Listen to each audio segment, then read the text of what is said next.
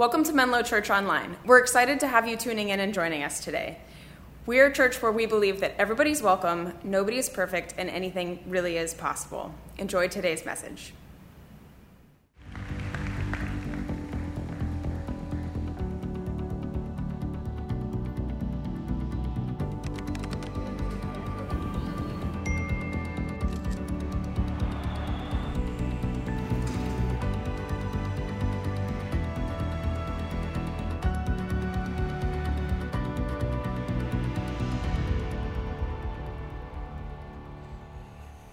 Life, liberty, and the pursuit of happiness. These are values that have been ingrained in us since we were children, especially the last one, happiness. We all long for happiness. Whether we're rich or we're poor, we're Democrat or Republican, dog owners, even believe it or not, I think cat owners want to find happiness. Although I'm not sure cats themselves care about being happy. How does our culture pursue happiness? And how does this differ for our pursuit as followers of Jesus? This is what this whole series is about as we examine the book of Philippians. And today we're going to look at chapter 3 of Philippians. And so let's jump in together. I want to start by asking a question. What is the goal of following Jesus? What is the goal of the Christian life? This is an important question because every pursuit needs a goal. Goals help us with our approach. They change our mindset. They change our process. So what is it? Is the goal of the Christian life to follow a set of ethics and morals? Is the goal to become a part of a community or a tribe? Is it to get the right set of beliefs or theology? Is the goal to maybe do good in the world? Or maybe the goal is to get to heaven? What is the goal? That's the question we want to wrestle with today. That's the question we want to wrestle with. And it's such a vital question for us because if we don't know our goal, we're at risk, we're at danger of pursuing the wrong thing. Now, this morning in our room, I'm curious, how many of you, by raising hands, would say that you are a runner? Raise your hand if you say, I am a runner. Man, I respect you guys so much, but I want to let you know that I am not one of you, not in the least. But 10 years ago, for a variety of reasons, this non-runner signed up to run a marathon. It was a crazy idea, but my goal was to finish a marathon. The goal was not to dominate it or crush it. The goal was definitely not to enjoy it. The goal was to finish it. And so the day of the race came, and I'd been given the advice over and over again to start slow. Let everyone else start fast, and they can burn out. But you start slow. Don't let the emotions get the best of you. This was great advice. I had every intention of following it until the gun went off.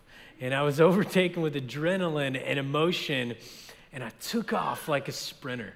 And the first few miles just felt so good and so natural. There were people on the side of the road that were cheering. They're saying things like, you got this, you're amazing. And I was like, I sort of am. That's right. I felt like the Chariots of Fire guy. Like I could feel God's pleasure as I ran. And then mile 5 hit. And Chicago started getting really hot. And so I transformed back into a non-runner. And mile 13 came around, and I started cramping. Like everything was cramping. And then mile 15 came, and my feet were bleeding through my socks. There's nothing I wanted to do more than to quit. I wanted to quit so bad.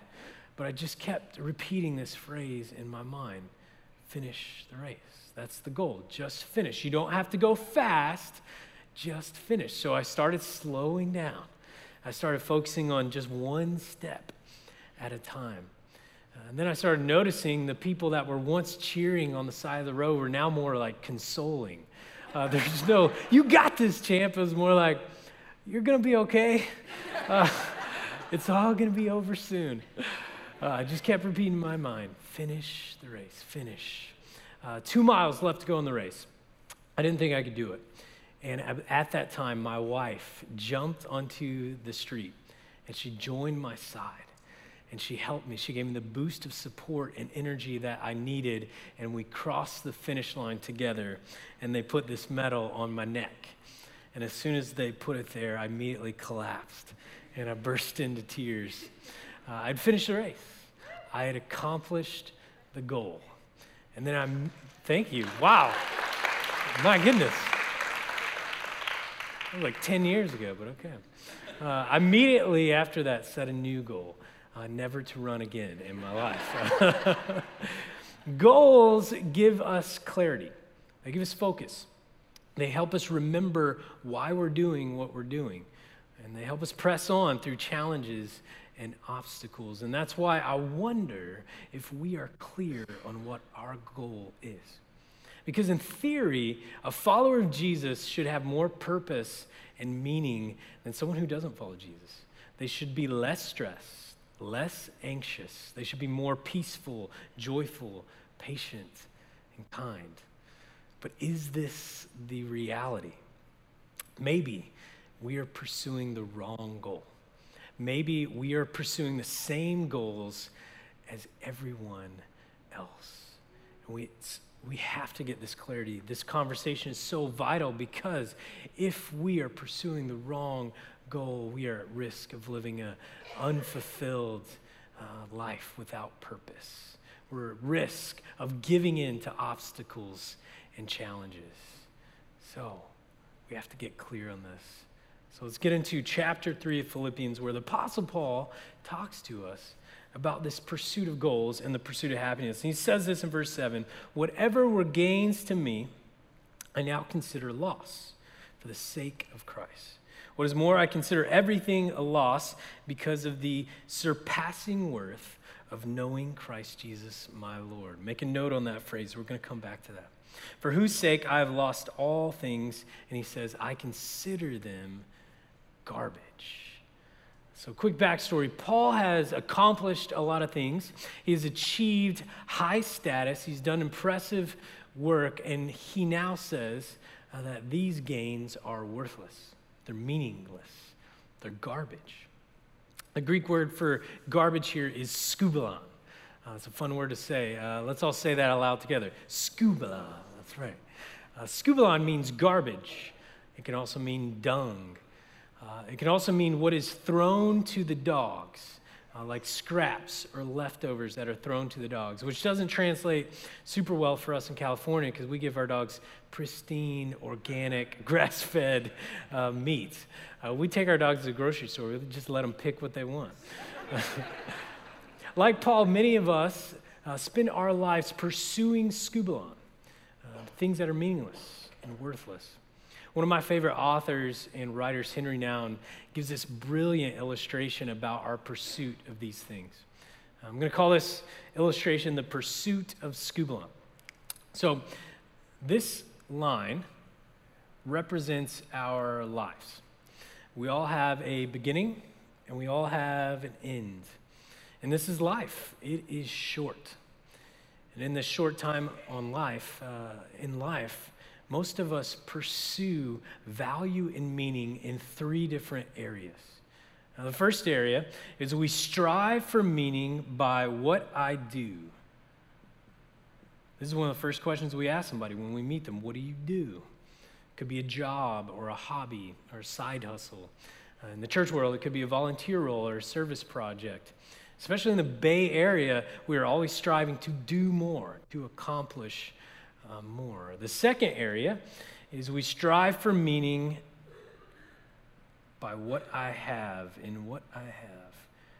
This could be a home, a vacation spot. It could be our investments or our savings, but it could also be a relationship, a spouse, a child, a girlfriend or boyfriend, your cat. It could be your looks or your physical health, what I have. And then finally, we strive for meaning by what people say about me, what people say. This is our status. This is the perception that others have of us. This is, do they like me or not? Fame, esteem, am I highly regarded? So most of us spend our time pursuing these 3 areas. This is the pursuit of happiness in a nutshell. And here's what happens. When I do something great, when I achieve something worthwhile, or I get a promotion at work, or I do something that leaves a positive impact in somebody, I feel good. I feel satisfied. But when I fail, when I drop the ball, I make a mistake, when I lose my job, I feel dissatisfied. I feel unhappy. Or I strive for things. And when I buy a new house or a Tesla, or I get a new relationship, or maybe all that time at the gym, I finally get a six-pack, I feel satisfied, feel happy. But when these things get old, worn out, I get tired of them. Or when that six-pack fades into a keg, get dissatisfied, incomplete. Or I strive for status. When people hold me in high regard, or I achieve a lot compared to others, or I get a little fame or followers or likes on social media, I feel worthy, I feel seen. But then when people achieve more than I do, more success, or I'm disliked, people disagree with my decisions or my actions, I feel unworthy, unseen. And so, our entire lives become a roller coaster of ups and downs as we pursue happiness, but never find lasting fulfillment. And Paul says this, all of this is scubalon. It's garbage. It's dung. We don't have to be extremely observant to see this to be true in our culture. Those of us who pursue scubalon, we leave feeling worn out, unfulfilled. But if we're not careful, these things, this becomes our goal. This is what we aim at in life. Now back to Philippians, where Paul talks to us about the real goal. What is the real goal for us? So he says this, I consider them garbage, that I may gain Christ and be found in him, not having a righteousness of my own that comes from the law, but that which is through faith in Christ, the righteousness that comes from God on the basis of faith. And here's the goal. I want to know Christ. Yes, to know the power of his resurrection, participation in his sufferings, becoming like him in his death, and so somehow attaining to the resurrection from the dead. This is the goal, to know Christ. That's the answer. You've got the answer. You can actually leave if you want. We're good now. Earlier, he uses the phrase, the surpassing worth of knowing Christ. Another part of the New Testament says, this is eternal life, to know Christ. The Greek word for know here is ginosko. And ginosko is a verb that indicates the most intimate knowledge of another. Because, of course, we know there are two kinds of knowledge. There's head knowledge, there's factual knowledge, and then there is intimate knowledge. And it's important to make that distinction because ginosko, Paul is talking to us about intimate knowledge. And so we want to make that distinction. I want to give you an example to help with that distinction. I want to show you a picture of my family. These people mean the world to me. I love them so much. Imagine if you wanted to know them better, and so you asked me to tell you a little bit about them. And imagine if I responded in this way. You know, Lori, she's my wife. She's great. She's 5'4". Her blood type is O positive, and she was born in Ohio. My daughter, she's the best. You love her. She weighs 40 pounds, and her bedtime is 8 p.m. My son, he wears black shoes, and he has sandy blonde hair. And my baby, so cute. He has 2 teeth, and his head circumference is 44 centimeters, which is weird that I know that.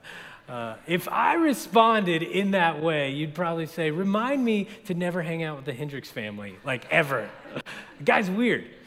Question, what do you call somebody who studies and watches another person and collects facts about them from a distance? A stalker, that's right. Follow-up question, are you stalking Jesus? It's going to be the title of my first book. It's going to quit stalking Jesus. You're creeping him out. Christianity can easily become a religion that is focused on facts and head knowledge, studying Jesus from a distance, knowing the right answers, knowing the correct theology from a distance. But, of course, there's a different kind of knowledge. And this kind of knowing is harder to describe because it's deep. It's personal. I could try to describe my family in this way. I could try to tell you about my wife and how she has a silly, goofy side that not a lot of people get to see. And when she's in one of those moods, it reminds me to not take life so seriously. It soothes my soul. I could tell you about the times I come home and I feel defeated or lost, and she has a way of speaking directly to my soul and giving me support and encouragement. I could tell you that her jumping in at the end of a marathon is a metaphor for her sacrificial love for our family. I could try to describe how it feels when my daughter and I hold each other's hands and we belt out the song Let It Go from Frozen. Or what happened to my heart a couple of weeks ago when she randomly looked up at me and said, "Thank you for being my daddy." I could try to paint a picture of the bond I feel with my son when we play baseball and we talk about the Cubs, which is something I did countless times with my own dad. Or the times when I put him down for the night and he looks me in the eyes and he says, "We're best buddies, right?" Right. I could try to explain the intimacy that I feel with my newest baby boy when I feed him a bottle and he looks directly into my eyes deep and he plays with my beard, and the intimacy and the connection we feel.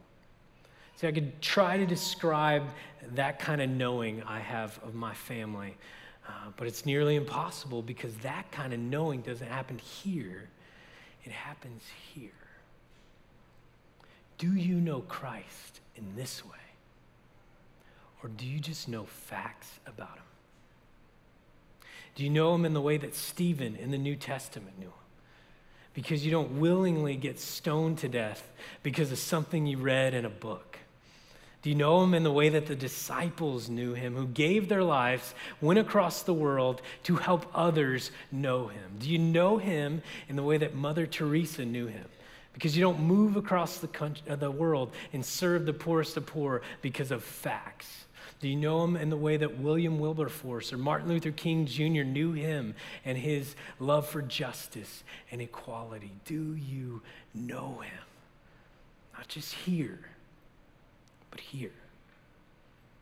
Because this is the goal, to know Christ deeply and intimately. That is the goal. So Paul continues in Philippians as he talks about this goal. He says, "Not that I've already obtained all this, I've already arrived at my goal, but I press on to take hold of that which Christ Jesus took hold of me. I press on toward the goal to win the prize for which God has called me heavenward in Christ Jesus." Press on, goal, prize, win. This is all language that makes us think of sports and games. The business and leadership author Simon Sinek wrote a book last year called The Infinite Game. In the book, the premise is that there are two kinds of games. There are finite games and there are infinite games. A finite game is a game that has a set of rules and a playing field with boundaries. These are the kind of games we're most accustomed to, like basketball or Quidditch or Monopoly, which Monopoly is not a great example because it's sort of infinite too, if you know what I'm saying. With these kind of games, finite games, there's a winner and there's a loser. An example, 2016, the Chicago Cubs played the game of baseball and they won the championship. Therefore, they are eternal winners. A year later, the Houston Astros played the same game of baseball and won the championship, but now we know that they didn't play by the rules. So therefore, they are eternal losers. I had to say that. Another way to say this is a finite game is based on results. Did you win? Did you lose? Did you get the prize? But then there's another kind of game, an infinite game. An infinite game is nonstop, ongoing, continuous. It's not based on winning or losing or even being the best. It's based on growing, improving, progressing. Another way to say this is an infinite game is based on the process. Finite game based on the results, infinite game is based on the process. All of my favorite hobbies are based on process. One of these is woodworking. This is a lamp that I built, and the results are not amazing. It's a little lopsided, it's a little crooked, but I don't do woodworking because of the results. I love the process of it. No real woodworker has ever made a piece of furniture and said, I did it. I can hang up my tools. I made the perfect piece of furniture. I'm done. I won. That's because woodworking is an endless craft of improving and progressing. It's not based on the results. It's based on the process. Many of us were taught a brand of Christianity that is based on the results. I did it. I said a prayer, and now I'm a Christian. I won, and now I get my prize. I get to go to heaven. But Jesus, he didn't talk about a result. He talked about, he offered a journey, a path, a way, a process. See, for us, our goal doesn't end here when we die. Our goal is an infinite process of intimate knowledge. We're not on a pursuit of happiness that ends when we die. We are on an infinite process of knowing our God more deeply and intimately and becoming one with him. So for some of you guys this morning, you need to hear this encouragement. Press on. Press on. You feel like your results have been bad, that you have failed, that you have lost, or you made a mistake. That's not the kind of game we're playing. We're on an infinite process and journey, so press on. Maybe you're in a moment of brokenness and desperation. Press on. You're just on mile 13. You got a long ways to go. But remember, you don't run by yourself. Someone runs with you side by side, so slow down. Take it step by step, press on to the goal. The goal is an infinite process of knowing Christ deeper and deeper. Now, at this point, many of you may have questions. I can think of two questions that I would have if I were in your shoes. The first question would be, what about loving and serving others, spreading the gospel or bringing justice to the world? Aren't those our goals too? The beautiful reality of keeping our goal simply to know Jesus is as we get to know him more intimately, his character becomes our character. He transforms us into his likeness. So yes, all of these things are important and they matter and we care about them, but we allow Jesus to transform our hearts. We connect to him like a branch to a vine, and we allow him to bear fruit within us. Now, another question that you may have is, how do I know an invisible being? That's a great question. If you guys have another hour, we could really get into this. The process is actually really similar to knowing another person intimately. How did this happen with my wife? It happened through intentional times with each other. Taking walks together, asking questions and listening, putting dates on the calendar to be alone with each other. It's the same with Christ. We spend intentional time with him, silence and solitude, taking walks without our phone and conversing with him. There are many, many spiritual disciplines and practices that we can use to know Christ more intimately. But this morning, we're going to practice one of these together. We're going to practice meditating on the character of Christ together. Now, quick note before we do this, Keith Riley, who's going to be leading this meditation, is a lifelong Houston Astros fan. But we're not going to hold that against him, okay? So right now, I want to encourage you to sit back in the presence of God, and let's join in this practice together. Now we're going to enter into a time of reflection and meditation where we just become open to God's presence and love with us. So I'd invite you just to, with your positioning of your body, just to enter into that. Maybe have your hands and palms raised in openness to receive from God. Maybe you feel comfortable with your eyes closed or maybe looking up. And just pause for a minute and reflect on the fact that God's love is near you and with you.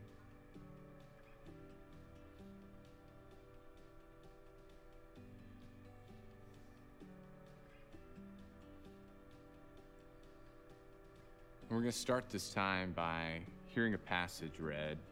It's familiar to you. It's the story of Jesus on the Sea of Galilee with his disciples as the storm comes. And as I read, there's going to be an image by Rembrandt of this very scene depicted. And I invite you just to either listen to the words or reflect up at the image and just hear the story and God speaking to you through it. One day he got into a boat with his disciples, and he said to them, "Let us go across to the other side of the lake." And so they put out, and while they were sailing, he fell asleep. A windstorm swept down on the lake, and the boat was filling with water, and they were in danger. And they went to him and woke him up, shouting, "Master, Master, we are perishing." And he woke up and rebuked the wind and the raging waves, and they ceased, and there was a calm. And he said to them, "Where is your faith?" And they were afraid and amazed, and said to one another, "Who then is this, that he commands even the winds and the water, and they obey him?" So as you look at this image, maybe just ask God, which face are you up there? Are you one of the panicked faces trying to fix the situation yourself? Are you maybe rushing to Jesus and to God and saying, "I'm in the midst of this storm, where are you? Why aren't you helping?" If you maybe see there's even one who is seasick and has their head just hanging over the side, and maybe you're just sick. You're just sick of what's going on. You're sick of the storms. Just pause for a moment and ask God, where are you in this image, in this story?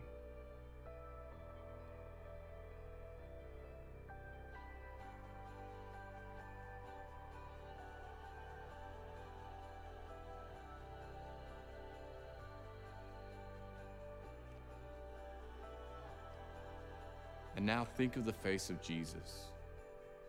In the midst of the storm, in the midst of our panic, there's Jesus, calm, unhurried, at peace.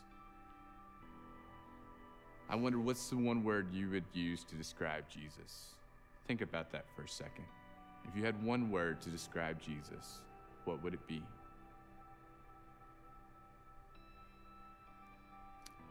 Dallas Willard, in his answer to that question, said relaxed. Relaxed.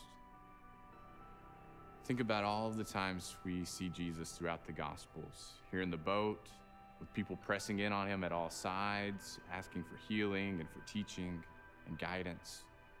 Always in his response, Jesus is relaxed, unhurried, never pressing forward from that moment, never thinking about what's coming next, but being present. Jesus modeled for us how to live an unhurried life on God's time. He showed us what it meant to truly live in the reality that we are perfectly safe within the kingdom of God. So think upon your own life. What's causing you to feel hurried? What's causing you to feel rushed? Maybe ask God, what do I need to eliminate from my life? Where do I need to see where I'm hurrying too much and just need your peace and presence?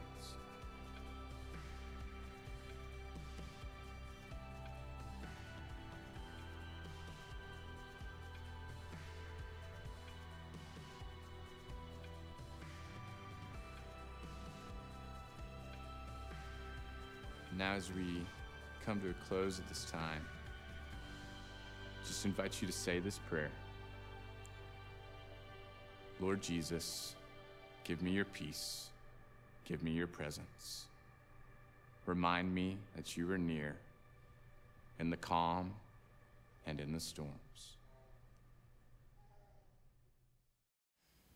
Thanks so much for tuning in today. We hope that you feel inspired and challenged by today's message, and that you can take it and apply it to your everyday life. If you want to keep following along with Menlo Church, feel free to join us on social media where you can find out what's happening. Thanks again for joining us, and we look forward to seeing you next week.